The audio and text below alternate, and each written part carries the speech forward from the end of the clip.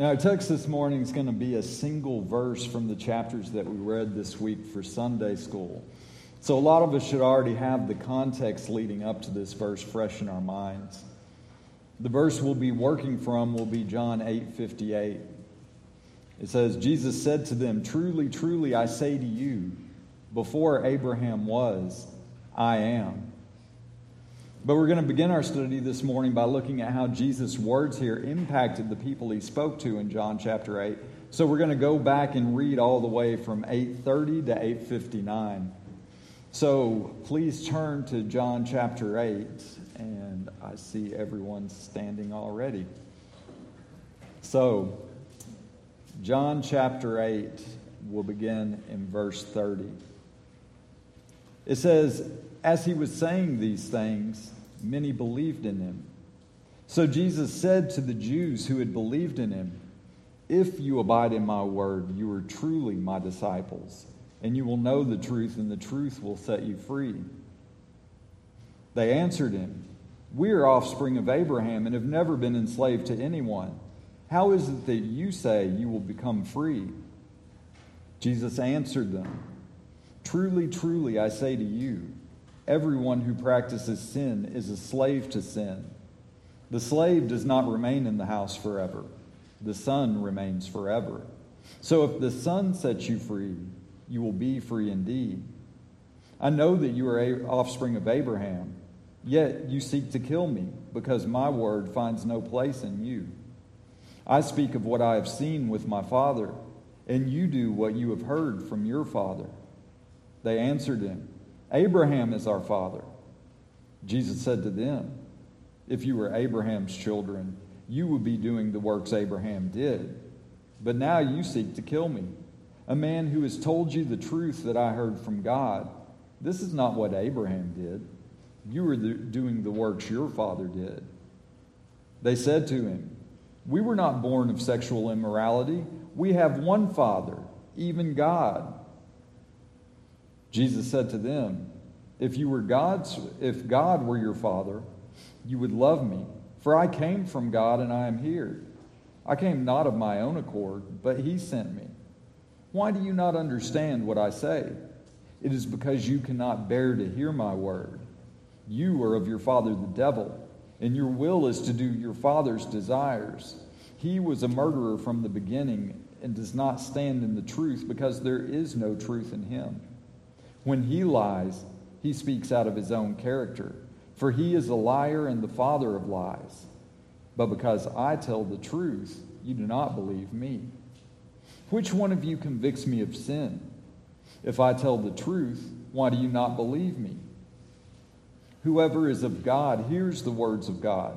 The reason you do not hear them is that you are not of God.' The Jews answered him, 'Are we not right in saying that you are a Samaritan and have a demon?' Jesus answered, 'I do not have a demon, but I honor my Father, and you dishonor me. Yet I do not seek my own glory. There is one who seeks it, and he is the judge.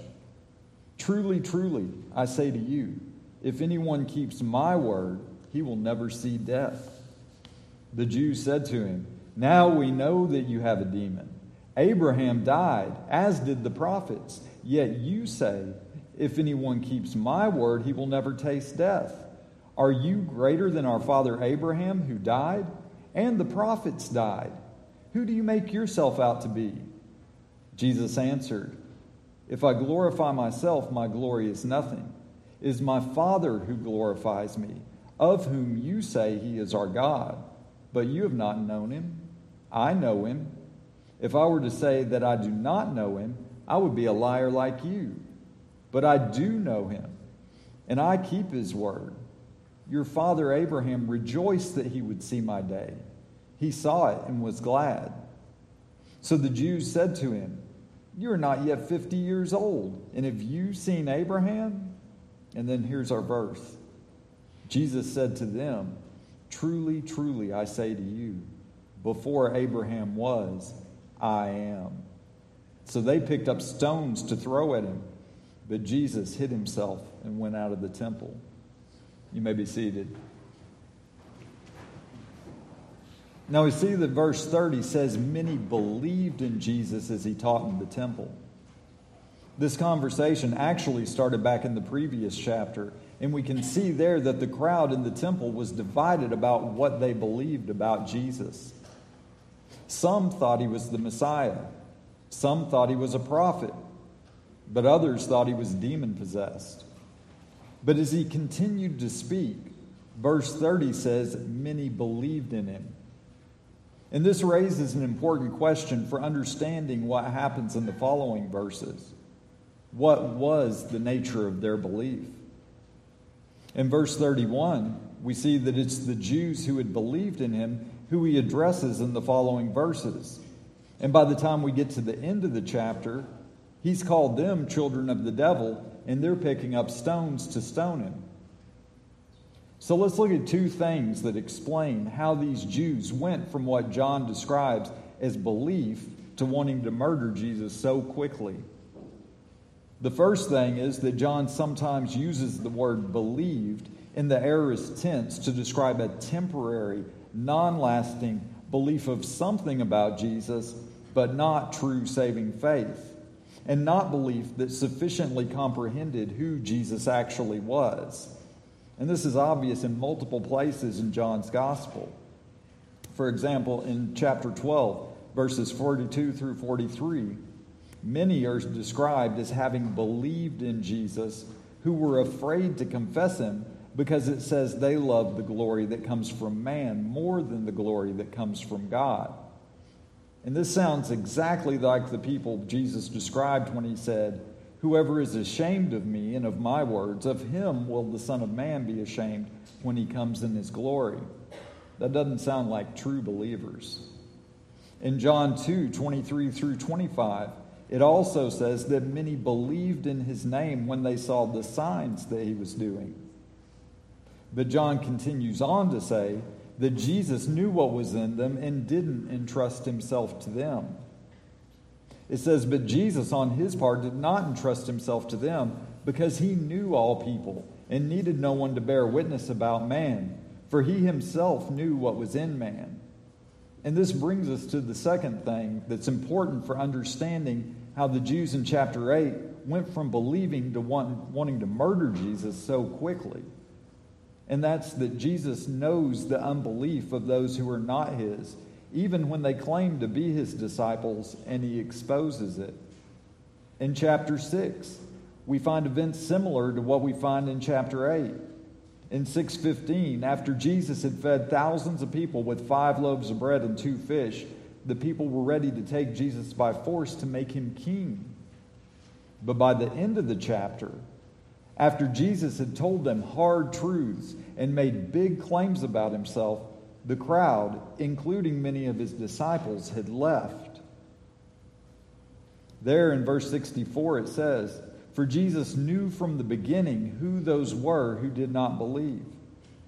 And Jesus' knowledge of who are and are not his sheep was a point that John made again in chapter 10, where Jesus proclaimed that he knows his sheep even before they believe, and told the Jews he addressed in that chapter, you do not believe because you are not my sheep. So we see that the belief these people had was not true saving faith. They believed something about Jesus, but their belief was misdirected, based on false messianic expectations, and didn't fully comprehend the truth about who Jesus was. We also see that Jesus knew their hearts. He knew from the beginning who those were who didn't believe. And just as he did in chapter 6, here in chapter 8, Jesus exposed the false belief of these false disciples by confronting them with hard truths and big claims about himself that, due to the sinful condition of their hearts, they could not accept. And we can see the progression of the hard truths and claims about himself Jesus confronts them with in chapter 8. He knew they prided themselves as children of Abraham and thought that because of their ancestry, they were the beneficiaries of the Messiah's kingdom. They thought that because they were Israelites, they were God's children. But Jesus exposed both of those assumptions as false. If they were truly children of Abraham, they would have acted like Abraham towards the one whom God sent them. Instead, they were offended when he told them that they were slaves to sin that needed to be set free. If they were truly God's children, they would love and honor the one God sent them. Instead, as soon as Jesus revealed who their real father was, the ones who had believed in him joined the ones from the previous chapter who claimed that he was demon-possessed. And Jesus' claims about himself also escalated as the conversation with these people continued. He claimed to be the one who could set them free from sin. He claimed God was his father. He claimed that he had come from God. He even claimed that anyone who kept his words would never see death. But in our verse this morning, verse 58, Jesus made the ultimate claim. He claimed to be God. Now, verse 58 is one of the I am sayings of Jesus that we find in John's Gospel. So let's look at what the I am sayings are and what they were intended to communicate. To the ears of those familiar with God's call of Moses from the burning bush, the words I am immediately bring to mind the name God gave Moses to tell the Israelites who had sent him in Exodus 3:14. There it says, God said to Moses, I am who I am. And he said, say to the people of Israel, I am has sent me to you.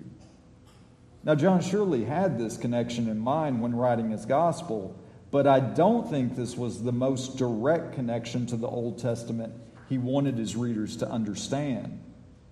John's original audience, just like the book of Revelation that he wrote, which was written to 7 majority Gentile churches in Asia Minor, was Gentile Christians.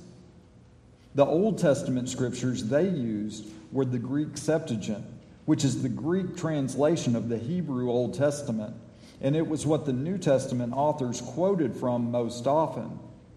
In Exodus 3:14, the Septuagint used different words, synonyms for the words John used in the I am sayings of Jesus in his gospel.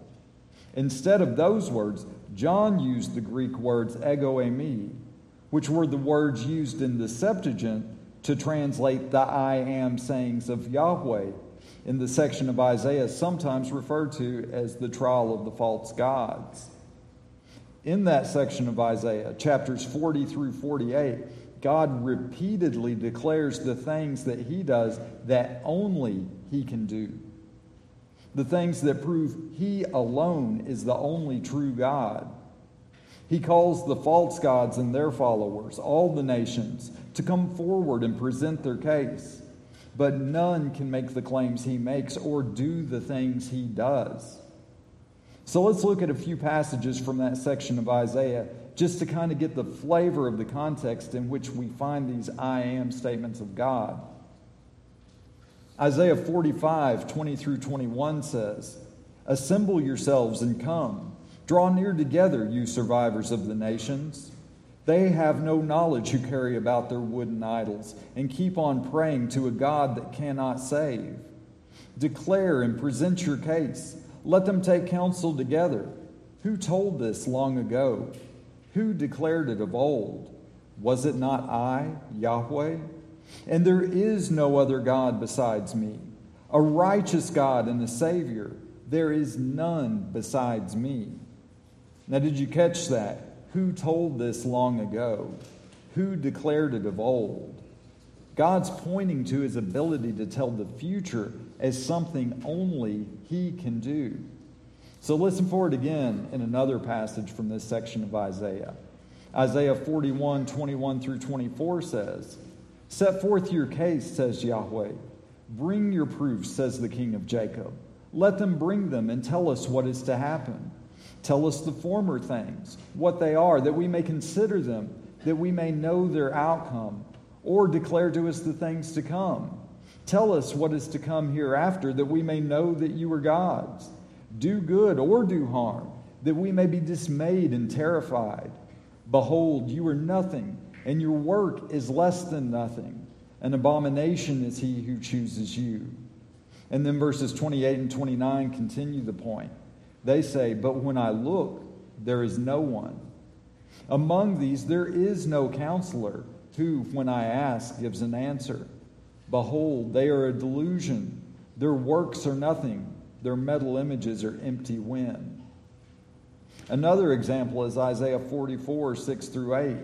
It says, thus says Yahweh, the King of Israel, and his Redeemer, Yahweh of hosts. I am the first and I am the last. Besides me there is no God. Who is like me? Let him proclaim it. Let him declare and set it before me, since I appointed an ancient people. Let them declare what is to come and what will happen. Fear not, nor be afraid. Have I not told you from of old and declared it? And you are my witnesses. Is there a God besides me? There is no rock. I know not any.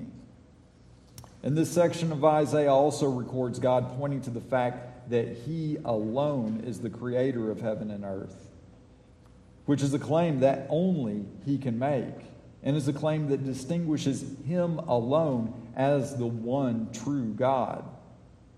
Isaiah 44:24 says, thus says Yahweh, your Redeemer, who formed you from the womb.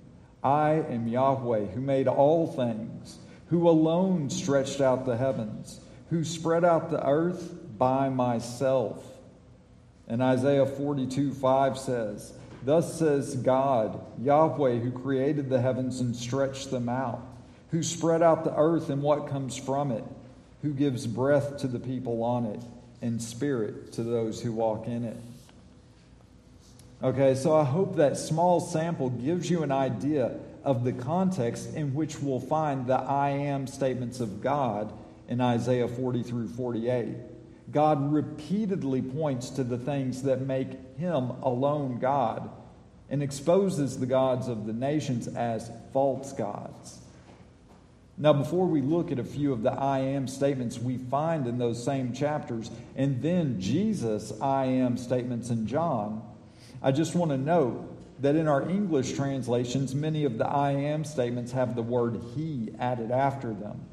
But in the Greek of John and the Old Testament as readers were accustomed to, the Septuagint, there is no he after I am in the text. And I am with nothing after it isn't normal. And it's just as awkward in Greek as it is in English. And that means that these statements in Isaiah would have stood out to the original readers of John's Gospel, and the connection between Jesus' I am statements and these verses in Isaiah would have been evident. So I'm going to read these passages as John's Greek-speaking audience would have read them with I am instead of I am he. So let's start with Isaiah 41:4. It says, who has performed and done this, calling the generations from the beginning? I, Yahweh, the first, and with the last, I am. Isaiah 43:8 through 13 says, bring out the people who are blind, yet have eyes, who are deaf, yet have ears. All the nations gather together, and the peoples assemble. Who among them can declare this and show us the former things? Let them bring their witnesses to prove them right, and let them hear and say it is true. You are my witnesses, declares Yahweh, and my servant whom I have chosen, that you may know and believe me and understand that I am. Before me no God was formed, nor shall there be any after me. I am Yahweh, and besides me there is no Savior. I declared and saved and proclaimed when there was no strange God among you. And you are my witnesses, declares Yahweh, and I am God. Also, henceforth, I am. There is none who can deliver from my hand.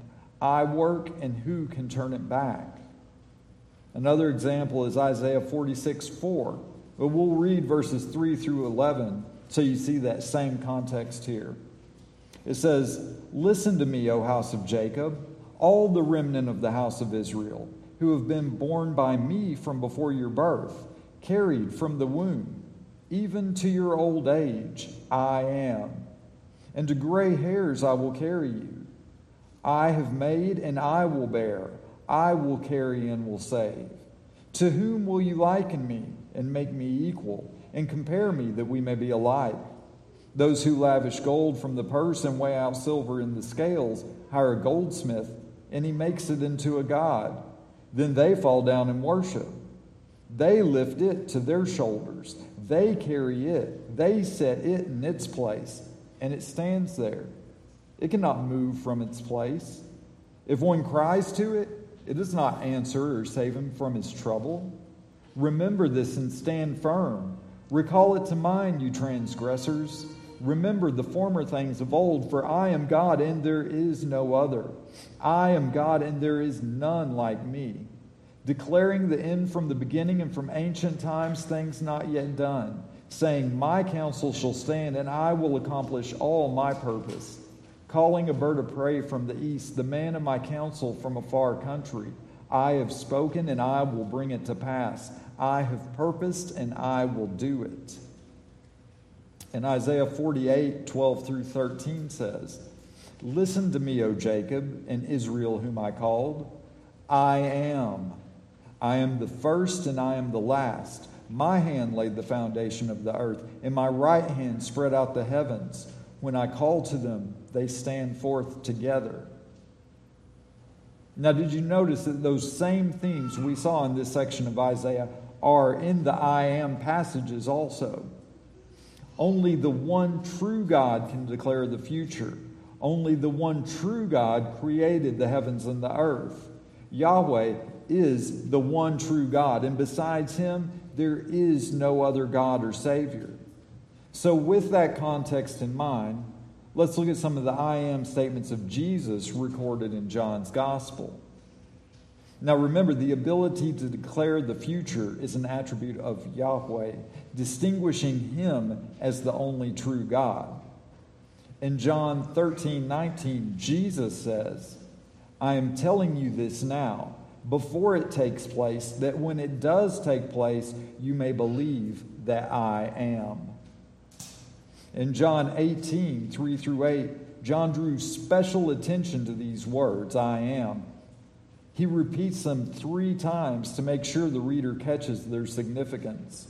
It says, so Judas, having procured a band of soldiers and some officers from the chief priests and the Pharisees, went there with lanterns and torches and weapons. Then Jesus, knowing all that would happen to him, came forward and said to them, whom do you seek? They answered him, Jesus of Nazareth. Jesus said to them, I am. Judas, who betrayed them, was standing with them. When Jesus said to them, I am, they drew back and fell to the ground.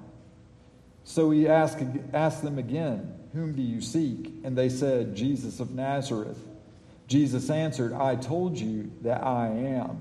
So if you seek me, let these men go.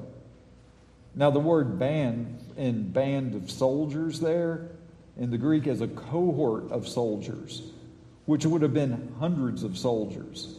So don't you think there's something more significant in Jesus' words there than simply saying, oh, yeah, that's me?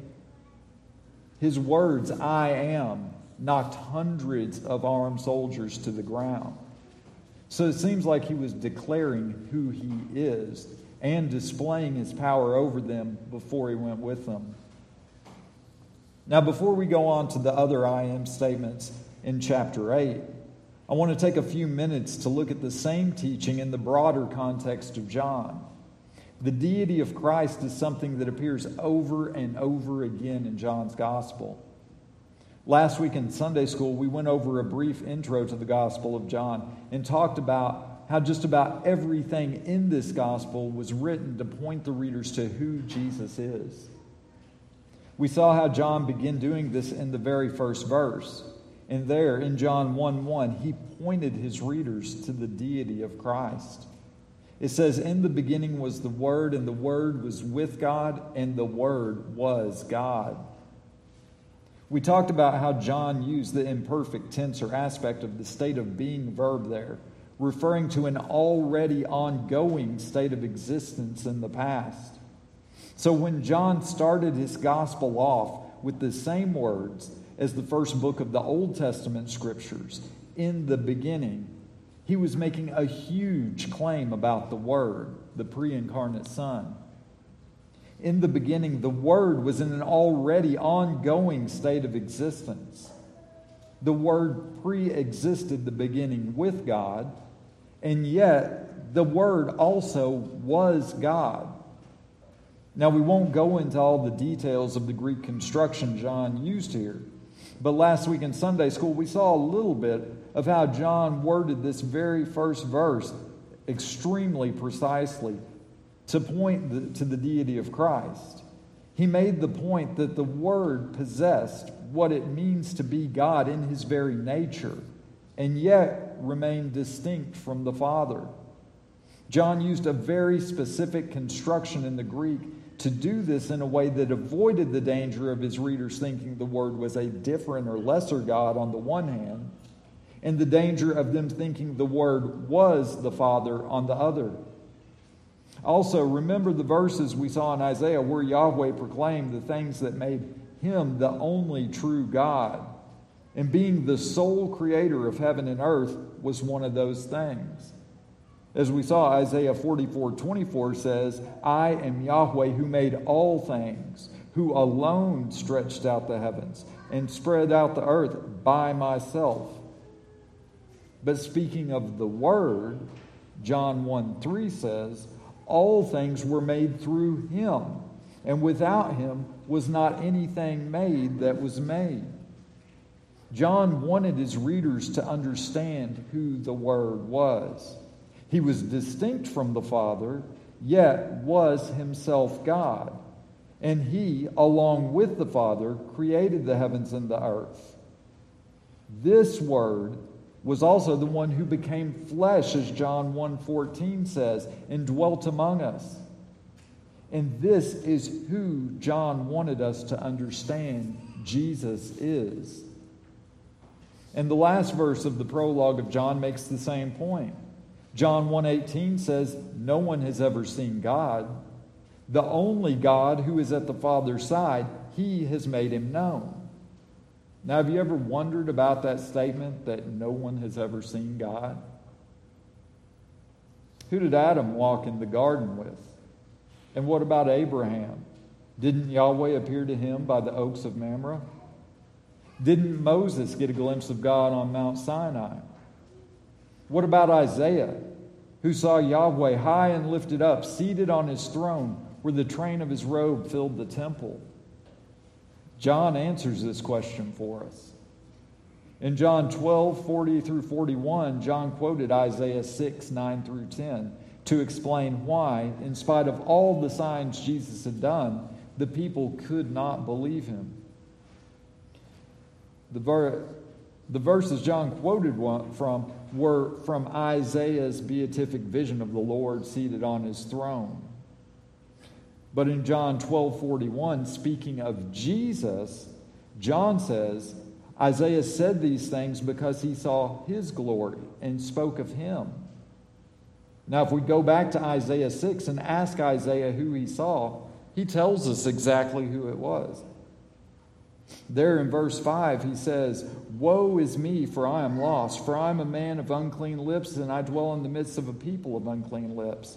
For my eyes have seen the King, Yahweh of hosts. But if we ask John who Isaiah saw, he tells us it was Jesus. And throughout John's gospel, Jesus also makes many claims that only God could make. He is the one who must be believed in to have eternal life. He is the light of the world. He has the power to forgive sins. He has the power to give both physical and spiritual sight to the blind. He is the resurrection and the life. And just as the Father raises the dead and gives them life, so also the Son gives life to whom he wills. In John 20:28, Thomas calls Jesus both my Lord and my God. Literally in the original language, he calls him the Lord of me and the God of me. And in John 9:38, Jesus received worship from the blind man he healed. Add on top of that all the I am statements of Jesus, and doesn't it sound like John puts a lot of emphasis on the deity of Christ? Doesn't it sound like this doctrine is something that must be believed to have eternal life in His name? Now, back in chapter 8, verse 58 wasn't the first I am statement Jesus had made to the Jews at the temple during the Feast of Booths. He had made two other I am statements in verses 24 and 28, but they hadn't caught on to what he was claiming. In verse 28, Jesus had said, "When you have lifted up the Son of Man, then you will know that I am." And in verses 23 and 24, he had even made the amazing claim, "You are from below, I am from above. You are of this world, I am not of this world. I told you that you would die in your sins, for unless you believe that I am, you will die in your sins." And this verse foreshadowed what took place in the verses we read at the beginning of the sermon. Between verse 30, when many believed in him, and verse 59, where the same people picked up stones to murder him. They were willing to accept him as a prophet. They liked the idea that he was the Messiah who would become king and lead Israel to rule over all the nations. But when he confronted them with their sin, their attitude toward him began to change. Beginning in the previous chapter and again in verses 37 and 40 that we read, Jesus kind of strangely and prophetically said they wanted to kill him before they even knew it themselves. But when Jesus confronted them with their sin and the truth of who he really was, the truth he said they could not bear to hear, they picked up stones to stone him. Perhaps when Jesus had told them, "When you have lifted up the Son of Man, you will know that I am," they thought he was speaking about being exalted to his messianic throne, as they anticipated and assumed that would happen. Perhaps when he told them, "Unless you believe that I am, you will die in your sins," they thought he was talking about belief in him as the king who would lead Israel to rule the nations. But there was no way around what Jesus told them in verse 58. He prefaced his statement there as he often did when he was about to say something important, with the words, "Truly, truly, I say to you." And then he hit them with the bombshell. "Before Abraham was, I am." The word "was" there referring to Abraham's, the translation of a word that means to become or to begin to be. So using the language that Yahweh used of himself in the Old Testament scriptures to distinguish himself as the only true God, Jesus claimed that before Abraham even began to exist, almost 2,000 years earlier, he already existed. Misunderstanding what Jesus was claiming about himself was no longer possible, and so they picked up stones to try to murder him. And now I want to look at one more I am statement of Jesus to make a comparison as we prepare to apply what we've seen in God's Word this morning to our lives. Now, I had missed this I am statement until Jeremy pointed it out to me recently, because our English translations don't translate it as I am. In John 6:19 through 21, it says, "When they had rowed about 3 or 4 miles, they saw Jesus walking on the sea and coming near the boat, and they were frightened. But he said to them," and the words here are ego eimi, I am. "But he said to them, I am. Do not be afraid." Then they were glad to take him into the boat, and immediately the boat was at the land to which they were going. Now, I don't know if Jesus' disciples comprehended the full meaning of Jesus' words here at the time. I kind of doubt they did. But the contrast between their belief in Jesus and the false belief of the Jews in chapter 8 provides us with a good example. Later on in chapter 6, after Jesus had preached hard truths and made big claims about himself that caused many of his disciples to turn back and no longer walk with him, as verse 66 says, Jesus asked the 12 if they also wanted to leave. Peter answered him, "Lord, to whom shall we go? You have the words of eternal life, and we have believed and come to know that you are the Holy One of God." So I want us to examine ourselves and ask ourselves this morning, how do we respond to Jesus? Are you like the disciples who are comforted by his words and gladly receive him for who he is and all that he says? Have you come to know that he has the words of eternal life and there is no substitute for him? Or are you more like the Jews we saw in John chapter 8 this morning? Do you have preconceived notions about who Jesus is that you're comfortable with, but don't match the full revelation he's given us in Scripture? The Jews Jesus spoke to at the Feast of Booths at the temple in Jerusalem were happy with a caricature of Jesus. They loved the idea of a miracle-working Messiah who favored them because of their ancestry as Israelites and would lead them to rule the nations. But they wouldn't accept a suffering and dying Messiah. And when confronted with the real Jesus, the Jesus who is the everlasting creator of the universe, who was their creator, and who would judge them for their sin, their love turned to hatred, and they lashed out and attempted to murder him. We see it's the hard truths that go against the natural desires of unregenerate hearts, whatever those desires may be, that expose false disciples of Christ. We see so many people in the world today who claim the name of Christ but don't follow his commands.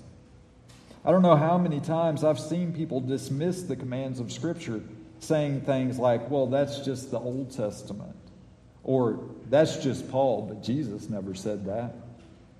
No, Jesus said the Scripture cannot be broken. Jesus told people that the writings of Moses in Scripture from about 1,500 years before their time was God speaking to them. Besides, as we've seen this morning, Jesus is God.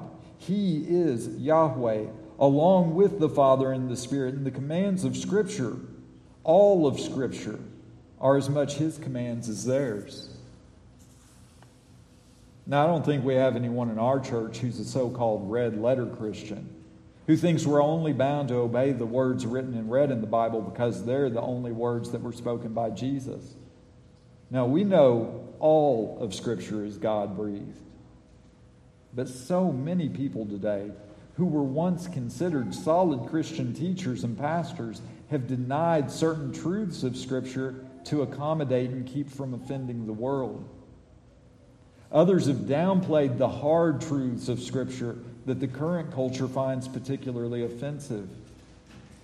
And in a way, this is a blessing to Jesus' real sheep. The hard truths expose false disciples and false teachers. But I don't want us to leave here this morning simply thinking about others. We need to regularly examine ourselves. Do we love the real Jesus? Do you gladly submit to all he's commanded? Do you view everything he taught and everything he approved of, including all of Scripture, as good and right and beautiful? When Scripture exposes sin in your life, do you thank God for his correction and receive it? Or, like the Jews in John chapter 8, do you find certain things are just too hard to accept? As we prepare to take the Lord's Supper this morning, let's ask ourselves those questions and examine our hearts to make sure we're in joyful submission to all our Savior and God requires of us. Let's pray. Lord, we come before you this morning praising you for who you are. You are the triune God who created heaven and earth, the one who leads us and sustains us, the one who directs all events to your intended end. We thank you for your revelation of yourself to us in your word and the ability you've given us to gather in worship of you through the exposition of that revelation. We ask that you would bless the truths we've seen from your word this morning and through the Holy Spirit that dwells in us would lead us in greater appreciation for Christ. We pray that you would grant us greater love for you and your word, and hearts of joyful and greater submission to all that you've commanded us. Lord, I pray that Christ has been glorified in the sermon this morning, and that he will be glorified in our lives as we leave here and go out into the world today. And it's in his name that we pray. Amen.